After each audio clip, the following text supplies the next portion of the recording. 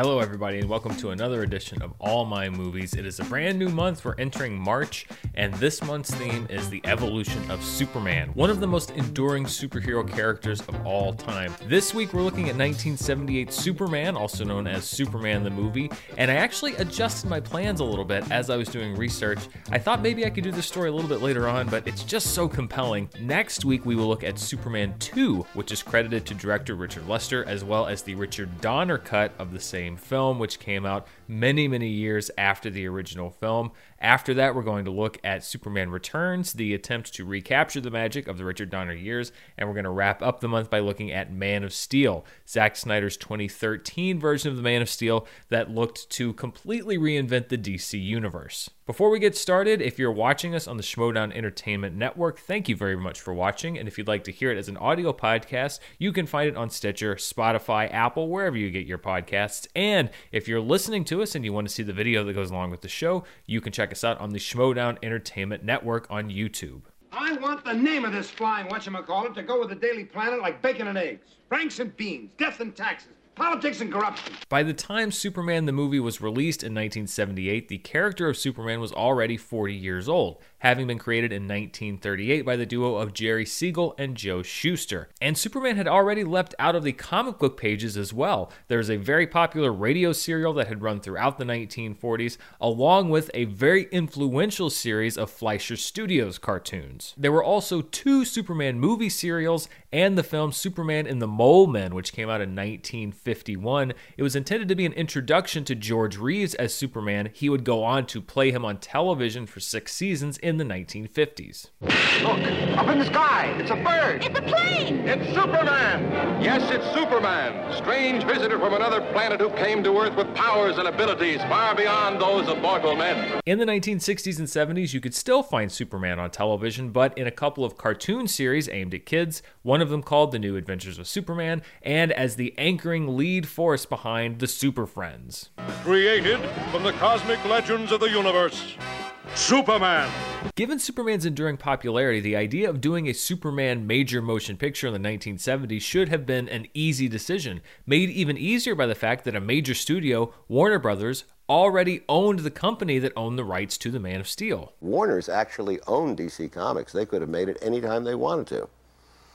Nobody thought that this would make a very good picture. In 1974, a young producer named Ilya Salkind, along with his father, Alexander Salkind, and their producing partner, Pierre Spengler, pitched DC on the idea of buying the rights to the character of Superman to make a movie. Following much negotiation with DC, the Salkinds and Spengler secured permission to make a film about Superman and went to Warner Brothers, who agreed to distribute the film domestically but not put up the money for the film's budget. It would be up to the Salkinds and Spengler to put up the money for the movie, and Warner Brothers would buy the movie after it was completed. You develop the script, you package or cast the movie and find a director and everyone that's going to be required to make it. Financing of it and the manufacture of it and then finally the delivery of it are your responsibility. After the original director of Superman, Guy Hamilton, was forced to step aside, the producers offered the director's chair to Richard Donner, who at that time was hot off The Omen, a big box office hit.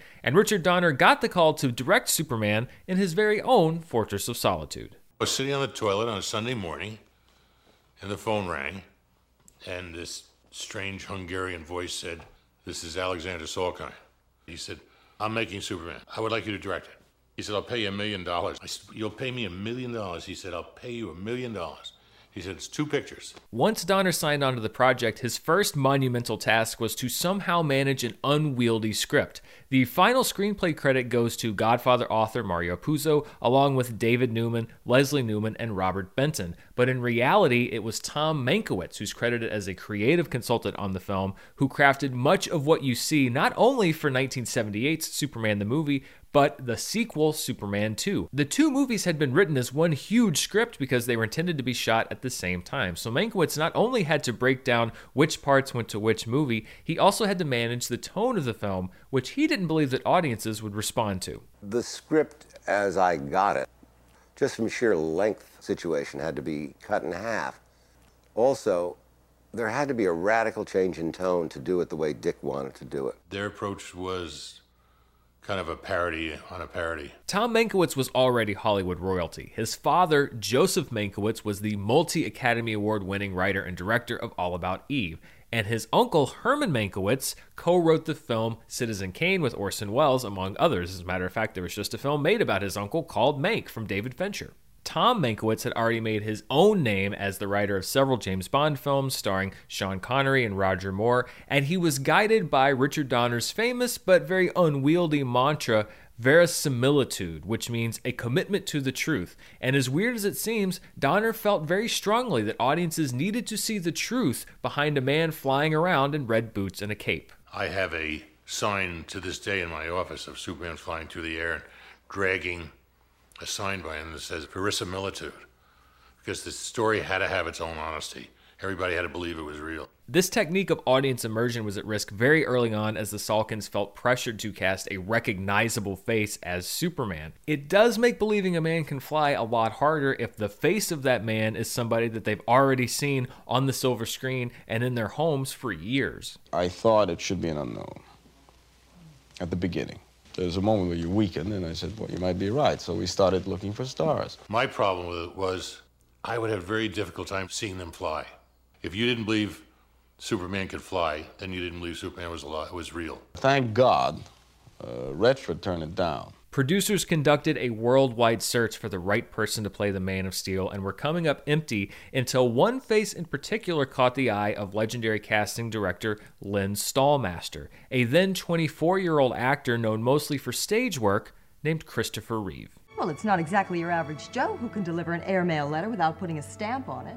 I wouldn't do that, Lois. That's against the law. One quick note about Lynn Stallmaster. He wasn't just responsible for finding Christopher Reeve as Superman. He is one of the most legendary casting directors in the business and racked up a string of hits throughout his career. He cast films including In the Heat of the Night, The Graduate, Fiddler on the Roof, Harold and Maude, Deliverance, and The Last Detail before even working on Superman. And he would go on to cast movies like Tootsie, Being There, First Blood, and The Right Stuff, among many, many others. Dozens of actors in Hollywood owe some or all of their careers to Lynn Stallmaster and the movies that he helped to cast them in. And in 2017, the Academy of Motion Picture Arts and Sciences awarded Lynn Stallmaster an honorary Academy Award, the first time anyone in the casting realm had been granted this honor.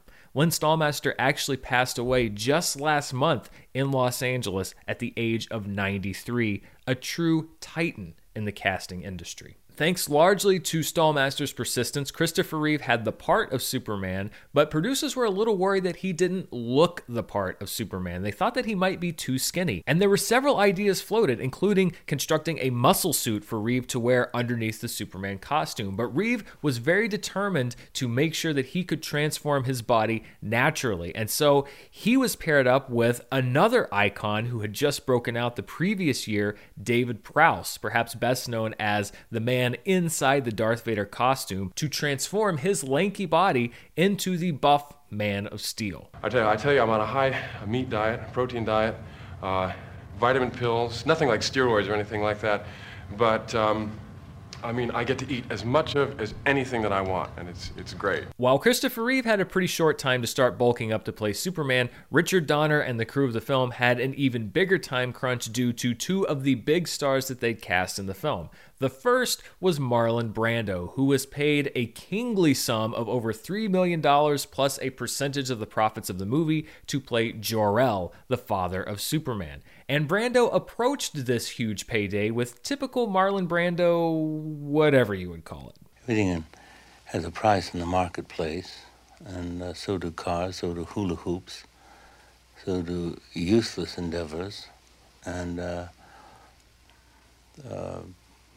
I don't suppose that actors are any different than rock bands that inflate balloons from their ears. As Superman's arch nemesis Lex Luthor, Gene Hackman was cast, despite his initial reticence to even consider the project due to Luthor's comic book origins. I was afraid that my image as a serious actor would be tarnished, and I had thought of him only as a cartoon character. Getting both Hackman and Brando on board was a real coup for the Salkinds and Richard Donner because it gave Superman instant credibility and instant legitimacy. But the flip side of that is that it added an incredible amount of time pressure. Because these were two of the biggest working actors in the world, they also had incredibly busy schedules. And the crew of Superman found that they had very short windows in order to film everything for both Hackman and Brando. This was complicated even more by the fact that they had to film not just one movie, but 2 movies worth of stuff with both actors before time was up.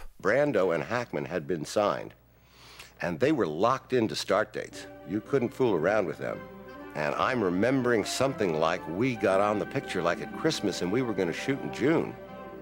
6 months is no time to prepare a huge picture like this. Marlon Brando's scenes on Krypton, or as he pronounces it, the planet Krypton, were the first scenes shot for the film. And while Brando's performance is what you'd expect by an actor of his caliber, many crew members were shocked that he insisted on keeping cue cards, as he had done on many other films, including The Godfather, stashed around the set in order to read his lines. Now, some people might write this off as lazy, but Brando thinks a little bit differently. For him, he just wanted to give his performance a spontaneous reality.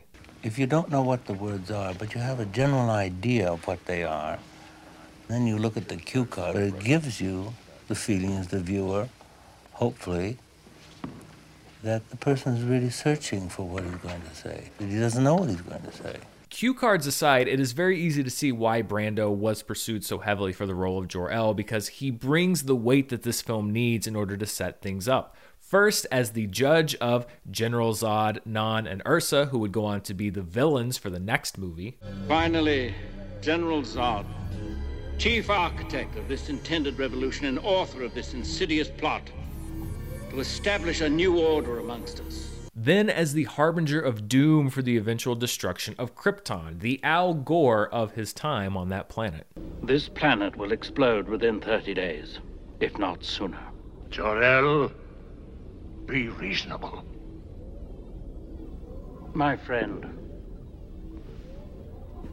I have never been otherwise. There is definitely a lot of 70s weirdness going on with Krypton/Krypton. The crystals, the day-glow clothes, but I think the thing that makes it work is that it does really look like an alien world. There is nothing recognizable from Earth anywhere in the production design or the costuming, the technology. Krypton looks like a truly advanced alien civilization, and I think you have to achieve that successfully in order for the character of Superman to work later on. He has to be the ultimate outsider.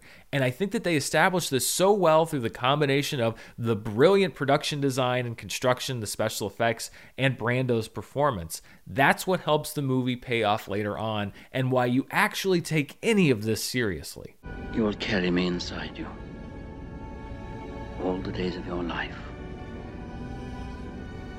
You will make my strength your own. Ironically, one person who really wasn't that impressed with Marlon Brando or the experience of working with him was Superman himself, Christopher Reeve. A few years after Superman the movie came out, Reeve told talk show host David Letterman that he found the legendary actor's efforts lacking. Was it exciting to work with him, though? Not really, no. No.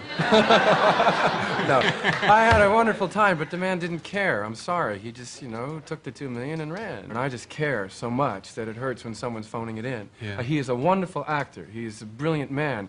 But at this moment, he just isn't motivated. That's all I mean to say. As the planet Krypton meets its final doom, the ship with Baby Kal-El rockets through space toward its intended place of Earth. And I actually really like how they set this up. The fact that he was sent to Earth specifically because Jor-El wanted him to go to a place where he would be superior. I like the idea that he's even educated as he's going through space on how Earth works, what civilization there is like, what the role of a Superman on Earth can be. Now, ultimately, he defies a lot of what his father says, but again, I think that Christopher Reeve's character works because you do so much great setup before you even see him on screen to understand that Superman is superior to us, but he also understands us and he has empathy for us. He is a true superhero who sees the best in humanity and desperately wants us to realize our potential. Kal-El's ship crashes on Earth near Smallville, Kansas, where he's found by Jonathan and Martha Kent. Martha Kent was played by Phyllis Thaxter, who was mother-in-law to producer Ilya Salkin, while Jonathan Kent was played by Glenn Ford, one of the most popular leading men of the 1940s and 50s. Much like Brando, Glenn Ford makes a lot out of very limited screen time by playing a very sympathetic father who's helping to usher a frustrated young Clark Kent through adolescence and to help him realize that he has a great purpose to serve on Earth. There's one thing I do know, son, and that is you are here for a reason. I don't know whose reason, whatever the reason is, you know, maybe it's because,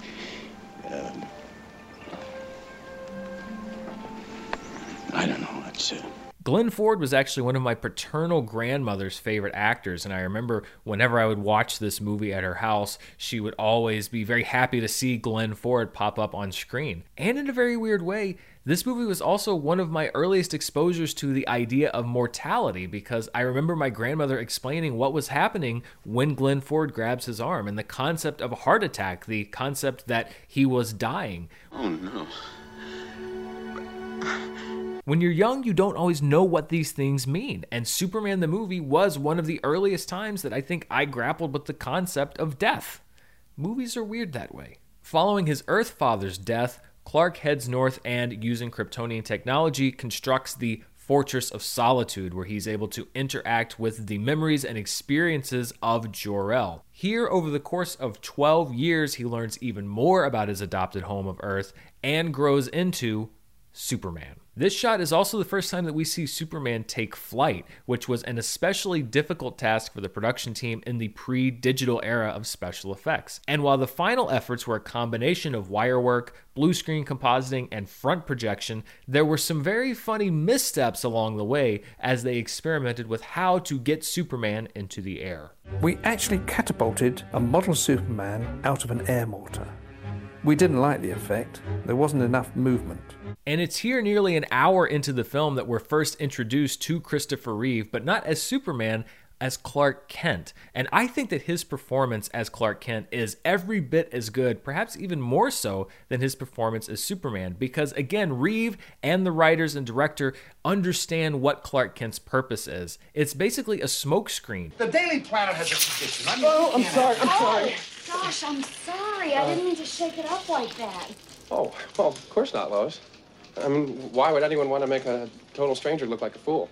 Superman has to make Clark Kent so inept, so weak, so incompetent that no one would ever suspect that he was really Superman. I mean, after all, his only disguise is a pair of glasses. His persona is the real disguise, and Christopher Reeve gets that, although he also allows himself a little wink to the camera every now and then, such as when he stops a mugger from killing Lois Lane by deftly catching the bullet from his gun, but pretending to faint. You fainted.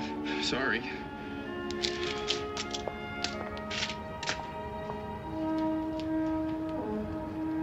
This is also the part of the movie where we're introduced to Clark's job as a reporter at the Daily Planet and to Margot Kidder's Lois Lane, who is far more than the one-note damsel in distress that we saw in some other iterations of Superman. The Lois Lane of this universe is a hungry, driven young reporter who has no time for this hayseed Clark Kent and sees the scoop of the century when Superman comes to town. And Margot Kidder brought much of herself to the role of Lois Lane, fueled again by Donner's drive to be 100% true and authentic. My Lois Lane came, I suppose, physically from New York, emotionally, which is the way I tend to go about it, and in terms of the different parts that make up her brain and her psyche, I guess she came from me because I had nothing else to go on. With our heroes introduced, it's also time to meet our villains, led by one of the most inept but also hilarious henchmen of all time, Ned Beatty's Otis. I'm one step above a moron. I have terribly good intentions, but I'm an awfully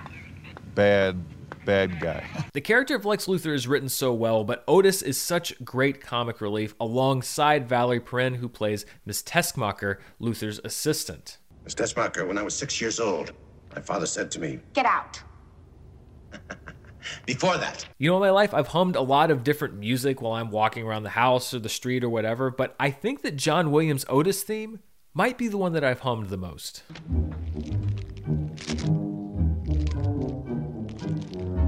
I think that John Williams' score for Superman is overlooked when people talk about his best movie scores, but we're going to have more about John Williams' music later. I do want to introduce, however, another John, and that is John Barry, who, like Lynn Stallmaster, I think is one of the unsung heroes of Superman. John Barry was the production designer on Superman. He'd just come off a little movie called Star Wars, and he helped to bring the world to life. From the icy cold of the Fortress of Solitude, to the glass-encased newsroom of the Daily Planet, to Lex Luthor's lair, which is such a great set. You have the library, you have a swimming pool, and you have a supervillain must, an oversized map for plotting and scheming. It's a set that's worthy of Hackman's performance, which is one of the best comic book movie villain performances of all time. Some people can read War and Peace and come away thinking it's a simple adventure story.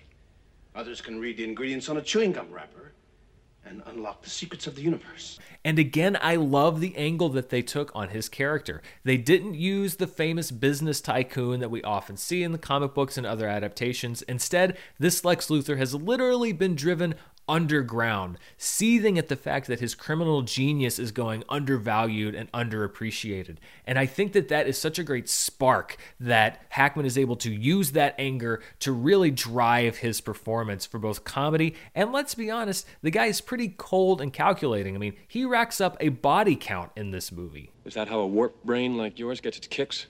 By planning the death of innocent people? No. By causing the death of innocent people. It also helps that it's pretty obvious that Gene Hackman is having a pretty great time playing a pretty bad guy. Everything on this side of the line is just hundreds and hundreds of miles of worthless desert land, which just still happens to be Bubba's, but it is. With all the introductions pretty much out of the way, we get to the first superhero sequence of the film when Lois Lane's news chopper crashes, leaving her dangling off the side of the Daily Planet building. And this is where we get one of the most iconic shots in superhero cinema as Christopher Reeve runs toward camera, opening his shirt to reveal the yellow, blue, and red Superman costume underneath. Reeve's heroics and the first interaction between Superman and Lois are punctuated by a great line that the two actors reportedly worked out together while they were on set. Easy, miss. I've got you. You've got me! Who's got you? I think it also says a lot about Reeve's charisma in the part and the setup that they've done to Superman's character that you don't laugh at the fact that he can be a bit of a square. Well, I certainly hope this little incident hasn't put you off flying, miss. Statistically speaking, of course, it's still the safest way to travel. What I think works is that Reeve in his performance never brings this kind of naive cluelessness to his role. It's a quality that actually worked for Chris Evans when he was playing Captain America. Instead, we get the sense that Superman is in on this with us, that we, the audience, and he, the character, are the only two that really know what's going on, and there's an unspoken bond and sometimes even a communication between us and Superman. Reeve never directly winks at the camera like they used to do on the old Superman TV show, but he's so confident and assured in his performance that he doesn't have to. And at the same time, there's no cynicism in this portrayal of Superman. He is driven by an incorruptible sense of good. Who are you? A friend. The helicopter scene is great, but I also love the sequence that follows, which is basically a night on the town for Superman as he breaks up various different kinds of crime, big crime and small crime. He apprehends a jewel thief, he stops some criminals who are running from the police. I mean, he saves the President of the United States and Air Force One, but also takes the time to save a little girl's cat from a tree. Although I think Superman should have stuck around there for a few more minutes because this little girl has a very dark home life that I think needed a little intervention. This man swooped out of the sky and gave him to me. Haven't I told you to stop telling lies? But my favorite scene in the entire movie is the rooftop scene between Superman and Lois Lane. And how big are you? How tall are you? About 6'4". And it is a scene that Christopher Reeve and Margot Kidder worked on extensively, ultimately deciding that this should be less of an interrogation and more of a flirtation between these two characters. We changed the whole sort of tone of that scene because I felt that it must be, that the time had come when Superman would be open enough to say that he's there because he really likes her. Christopher Reeve and Margot Kidder had such natural chemistry, and it's on such great display in this scene. And it also shows why Richard Donner was such a great choice for this project, because Kidder and Reeve thought that the flirtatious way to go was what felt right for those characters, and that's why it feels so authentic on screen. And Donner was right to allow his actors to follow that instinct and facilitate this. It's a really great scene because we see Superman and Lois kind of flirting with each other and pushing each other's buttons and their limits a little bit, trying to test each other out. It's got the passion of two soulmates meeting for the first time, but it also has the awkwardness of two teenagers going on their first date. Do you have a girlfriend? No, I don't, but if I did, Miss Lane, you'd be the first to know about it. There's also a nod to a traditional Superman motto, which reportedly played especially well to sneak preview crowds in Washington, D.C. post-Watergate. I'm here to fight for truth and justice in the American way. You're going to end up fighting every elected official in this country. The scene is capped off with a nighttime flight set to John Williams' beautiful score as Superman whisks Lois around the city. But while the finished scene is pure magic, the shooting of it led to some conflict between Reeve and Kidder, who brought different approaches to the long and arduous shooting days that came for the visual effects shots. Christopher felt very strongly about staying in character all the time. I, on the other hand, got really bored during the flying scenes because there were Chris and I strapped together for 10, 12, 14 hours a day. So I would hide books down my front or try and tease Chris, and he'd be going, "Shut up." And at one point I remember Christopher said, "Don't you stay in character."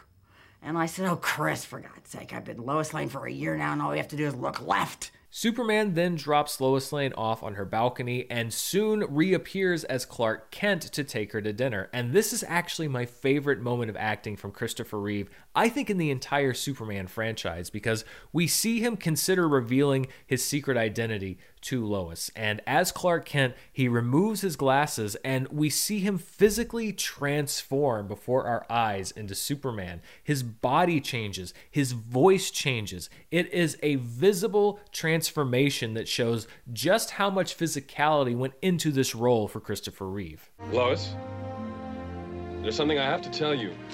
I'm really...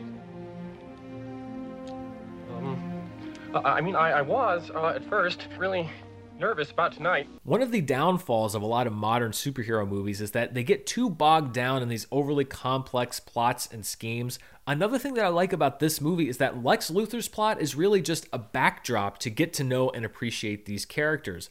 But as supervillain plots go, it's not that bad and it's somewhat simple. Luthor hijacks two particularly poorly guarded missiles and sets them on courses opposite of each other. One is headed to Hackensack, New Jersey. The other one is headed to the San Andreas Fault. His plan is to detonate the San Andreas Fault one in order to splinter California off into the sea, while Luthor has bought up all of the worthless desert land on the east side of the San Andreas Fault. Thus, Lex Luthor will now become the most wealthy and powerful real estate magnate in the world. Costa del X, Lutherville, Marina del X, Otisburg. And he almost gets away with it too by discovering kryptonite, remnants of Superman's home planet of Krypton that have traveled to Earth as meteorites. This stuff here will kill him. Superman is rescued by Miss Teskmacher, who makes him promise to save her mother in Hackensack first, and Superman, who never lies, makes good on his word. But this delay results in the bomb hitting the San Andreas Fault, causing catastrophic damage on the West Coast. And while Superman is saving thousands of lives, he's not able to save the life of the person he cares for the most on Earth, Lois Lane, who's crushed and suffocated when her car is swallowed by a fissure that opens up in the earth. It's here that the decision to develop the Superman-Lois relationship first and foremost pays off the most, because we see the disturbing darkness and rage that also comes with the character of Superman. The fact that you can save countless lives, but not the life of the one person that you really need or want to save for yourself.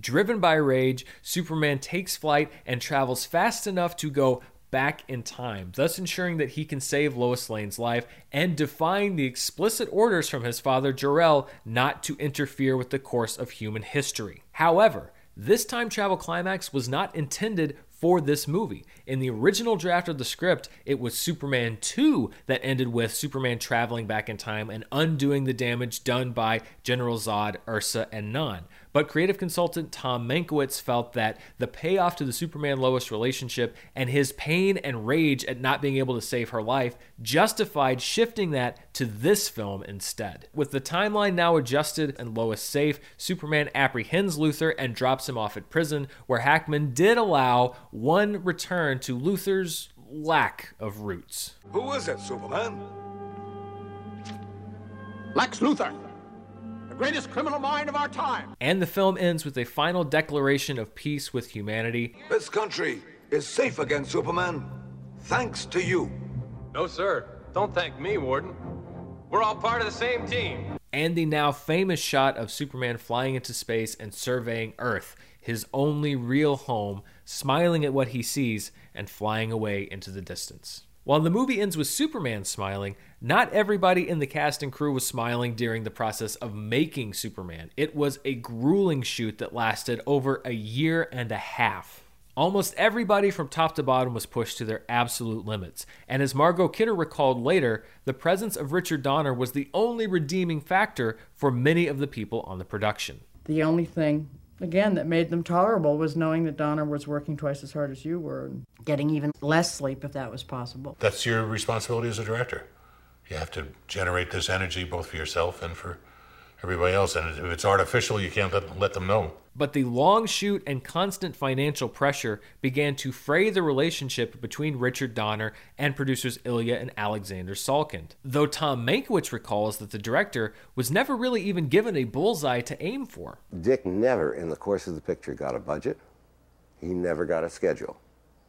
He was constantly told that he was over schedule, way over budget, but nobody told him what that budget was or how much he was over that budget. With the Christmas 1978 release date of Superman drawing closer, the Salkinds made the decision to shut down the shoot despite the fact that Superman 2 was reportedly about 75% complete. The thinking was that everybody could focus their energy on getting the first Superman movie out to theaters, and then shooting would resume on the sequel if the movie was a hit. We literally ran out of money, and Warner Brothers said, let's put the first one out and see what we've got. While the effects team was working hurriedly to make Superman fly, director Richard Donner was working hurriedly to secure a composer for the movie. The constant production overruns had caused the release date of Superman to change a couple of times, from summer 1978 to Christmas 1978, and this resulted in a literal game of musical chairs between two of Hollywood's most famous and talented composers. It was a toss-up between Jerry Goldsmith and John Williams. We realized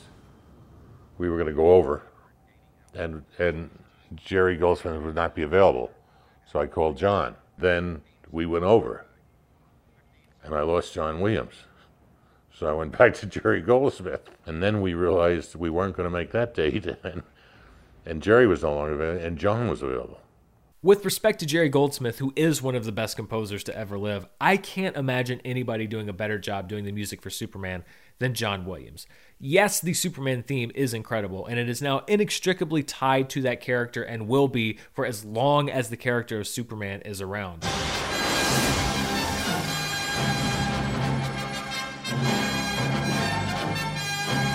But the entire soundtrack is what I call sonic brilliance. You have the mystery of Kal-El's journey through space. Which Einstein called his...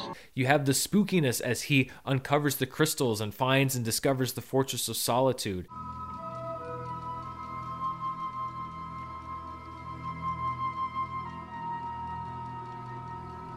And you have the beauty of the flying theme.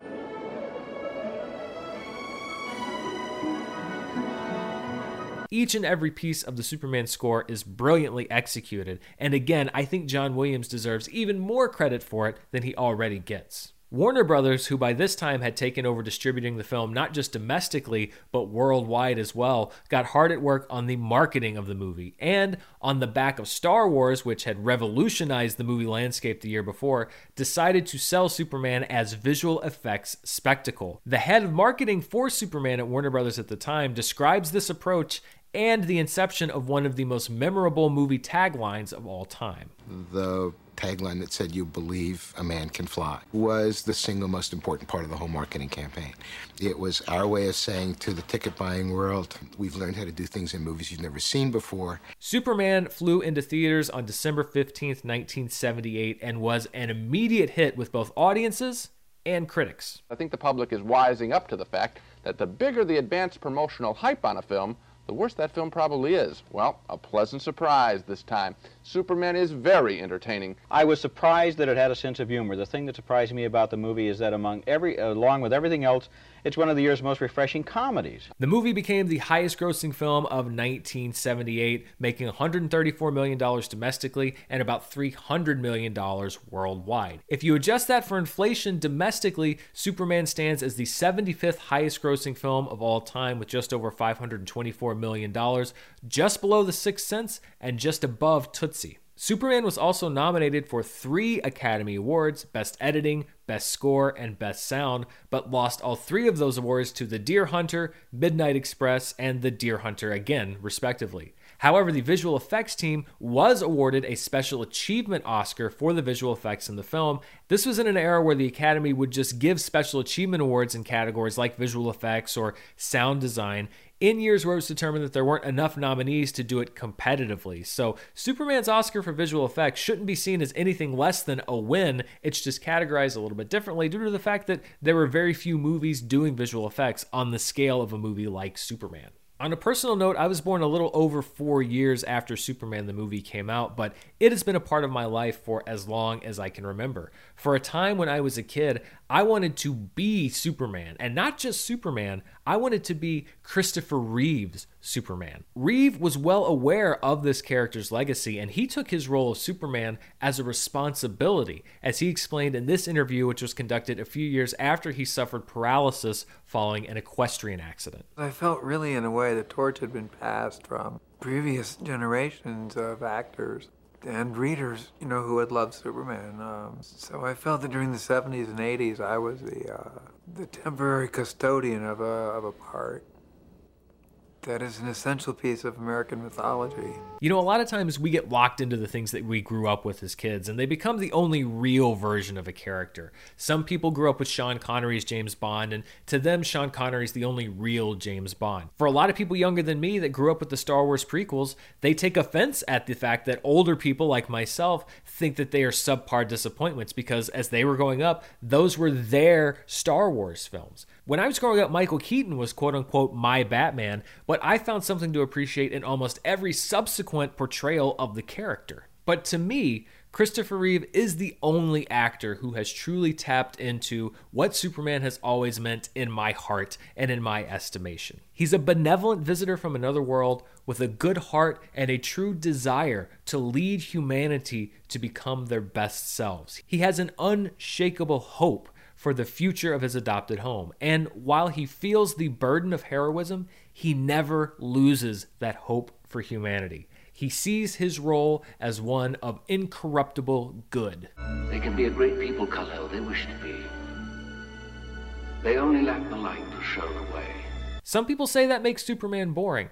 I think it makes him more interesting. I think he should be flawless. I think he should stand above and apart from everyone else because he doesn't see himself that way. In my heart, Superman doesn't use his powers as a barrier. He uses them as a beacon to light the way for humanity. And when I think about the character of Superman, I think about Christopher Reeve, high above all of us, looking down at the earth and smiling at what he sees. Is it simple? Is it perhaps a little too plain? Maybe. But life just feels a little better that way.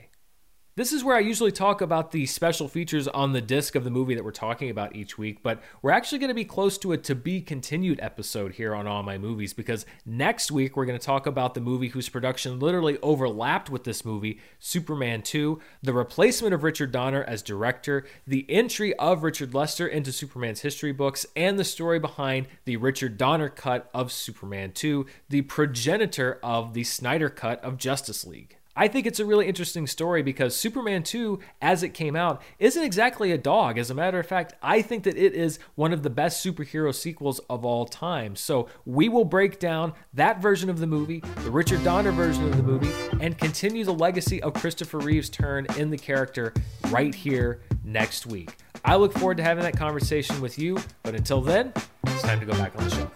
See you next week.